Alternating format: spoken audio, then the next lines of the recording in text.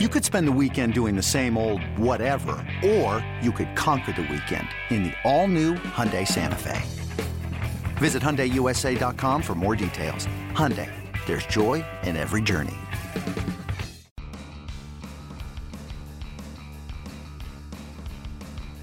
You're listening to MLB.com Extras, brought to you by MLB.tv. It's baseball everywhere.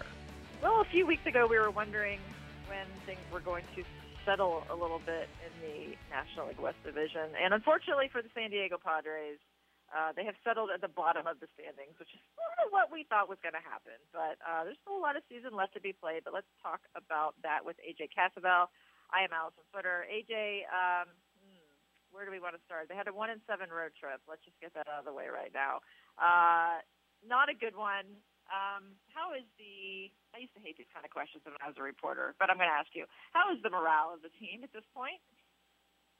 Well, I think the win to start the homestand helped, but it's a little shaken after that road trip because it couldn't get much worse. Two of those series were against division rivals. One of them was a sweep at the hands of the Giants, which if they had any chance of kind of hanging around, they needed to kind of make their statement there in San Francisco, and they got beaten pretty badly. It's kind of exactly the morale you'd expect the clubhouse. Lost 7 out of 8 games, including the last 2 of which in Seattle were just starting in the 7th inning on Monday. They were brutal. They got outscored, I think, 25-7 in the 2 games. So they're happy to be back home, but I think and some of the James Shields and Matt Kemp talked yesterday. They basically said, you know what? We can talk as much as we want. Basically, all we have to do is change it on the field, and to some extent, they're right. Yeah. So the elephant in the room, let's just get that out of the way. Ron Fowler, executive chairman of the Padres, was on a radio show recently and had some very, very strong statements to make about the Padres. So he really did not dance around anything. So just saying that they're basically failures and embarrassment, and he called some guys out. We don't need to beat this into the ground more than it is, but my feeling on it was that this doesn't do anything to help for the main reason, because not only do the Padres players have to deal with the losing and trying to turn that around, now they have to answer questions about this interview. So you're taking another 20 minutes where now reporters want them to respond to this, and that's just got to be sort of an uncomfortable thing, especially for a guy like James Shields, who what is he supposed to say in a situation like this? Yeah, and that's the one thing. Ron Fowler's a fiery guy, and he wants to win, and that's the same thing with most of the Padres. I think if you ask about any fan in San Diego, they're frustrated with the team's performance so far and the performance over the last couple of years. I think the one thing maybe that I disagree with would be calling James Shields out, because Shields, until that one start, had pitched pretty well this season and just hadn't gotten a whole lot of runs for it. But he's in doing what he did, he's kind of speaking for the voice of the fan, the frustrated fan. At the same time, it doesn't solve a whole lot, because for things, something has to change in the play on the field for the record to improve. And right now the Padres just aren't playing good baseball. Last night's win aside. Yeah, no, they have a long way. This is a transitional time for them. We know that they weren't going to compete in the division. So there were no, grand illusions about that, but they certainly want to at least show that they're moving in the right direction. I'm just worried about this organization as a whole, not to get off on a tangent, but to see how much minor league talent they gave up to make this run from 2 off seasons ago, when they added all of these established veterans, and it didn't work. So now they don't have much in the farm system, and they don't have any winning product on the field at the major league level. So I just can't imagine where they're. Do you think there's some concern within the front office? Like, what are we going to do next? Well, what they're going to do next is they have 6 picks in the first 85 of this year's draft. So, and then they're planning on spending a lot of money in the international signing period.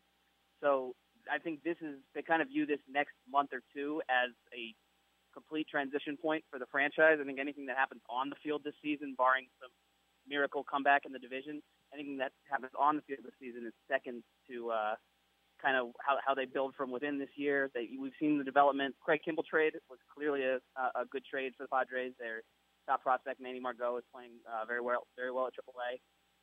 So I think they kind of view these next 2 months as maybe the most, and also they have trade pieces. So what happens over the next 2 months in terms of how they build the organization kind of from the ground up is going to go a long way toward mitigating some of that concern. Yeah, you have to wonder if Ron Fowler was grumpy about James Shields because he needs him to pitch well to up his value so that they can get something for him. I mean, that's got to be on his mind.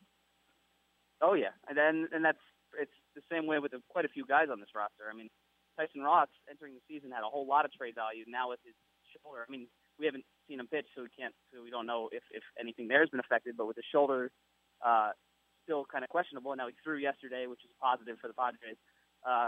His trade value's kind of gone down.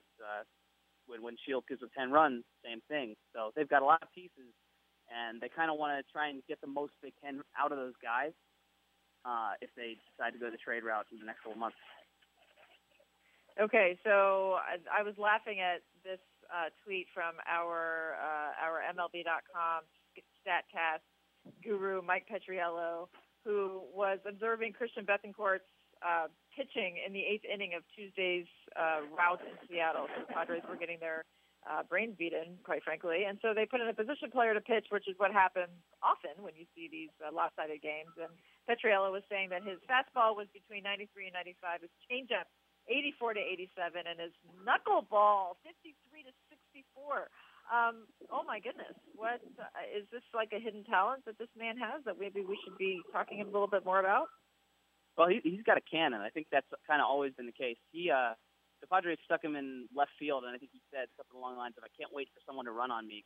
I want to throw it off." I think if he gets that little running start for his throw, he could get it over 100 on StatCast.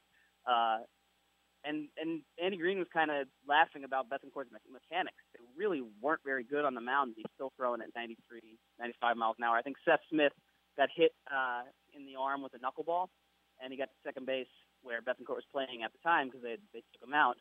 And he basically just said, "Hey, thanks for not hitting me with that fastball." So when a guy's kind of complimenting you for the speed on your fastball and you're not a pitcher, that says something about his arm. He's got an absolute cannon. We asked Andy Green. I asked BJ Upton earlier in the season what he thought Bethancourt could hit on the mound, and both of them said mid-90s. So this wasn't really a surprise, at least for the Padres.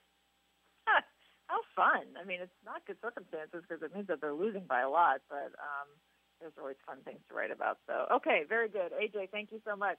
Hang in there, and we'll talk to you next week. All right, yeah, thanks for having me. MLB.tv Premium, the #1 live streaming sports service, is celebrating 13 years. Watch every out-of-market regular season game live or on demand in true HD. Real-time highlights, live look-ins, pitch tracking widget, and more. MLB.tv Premium includes a free At-Bat 15 subscription. Watch live baseball on over 400 mobile and connected devices. Watch at home, in the office, or on the go every night on every device. Blackout and other restrictions apply. Visit MLB.tv for details.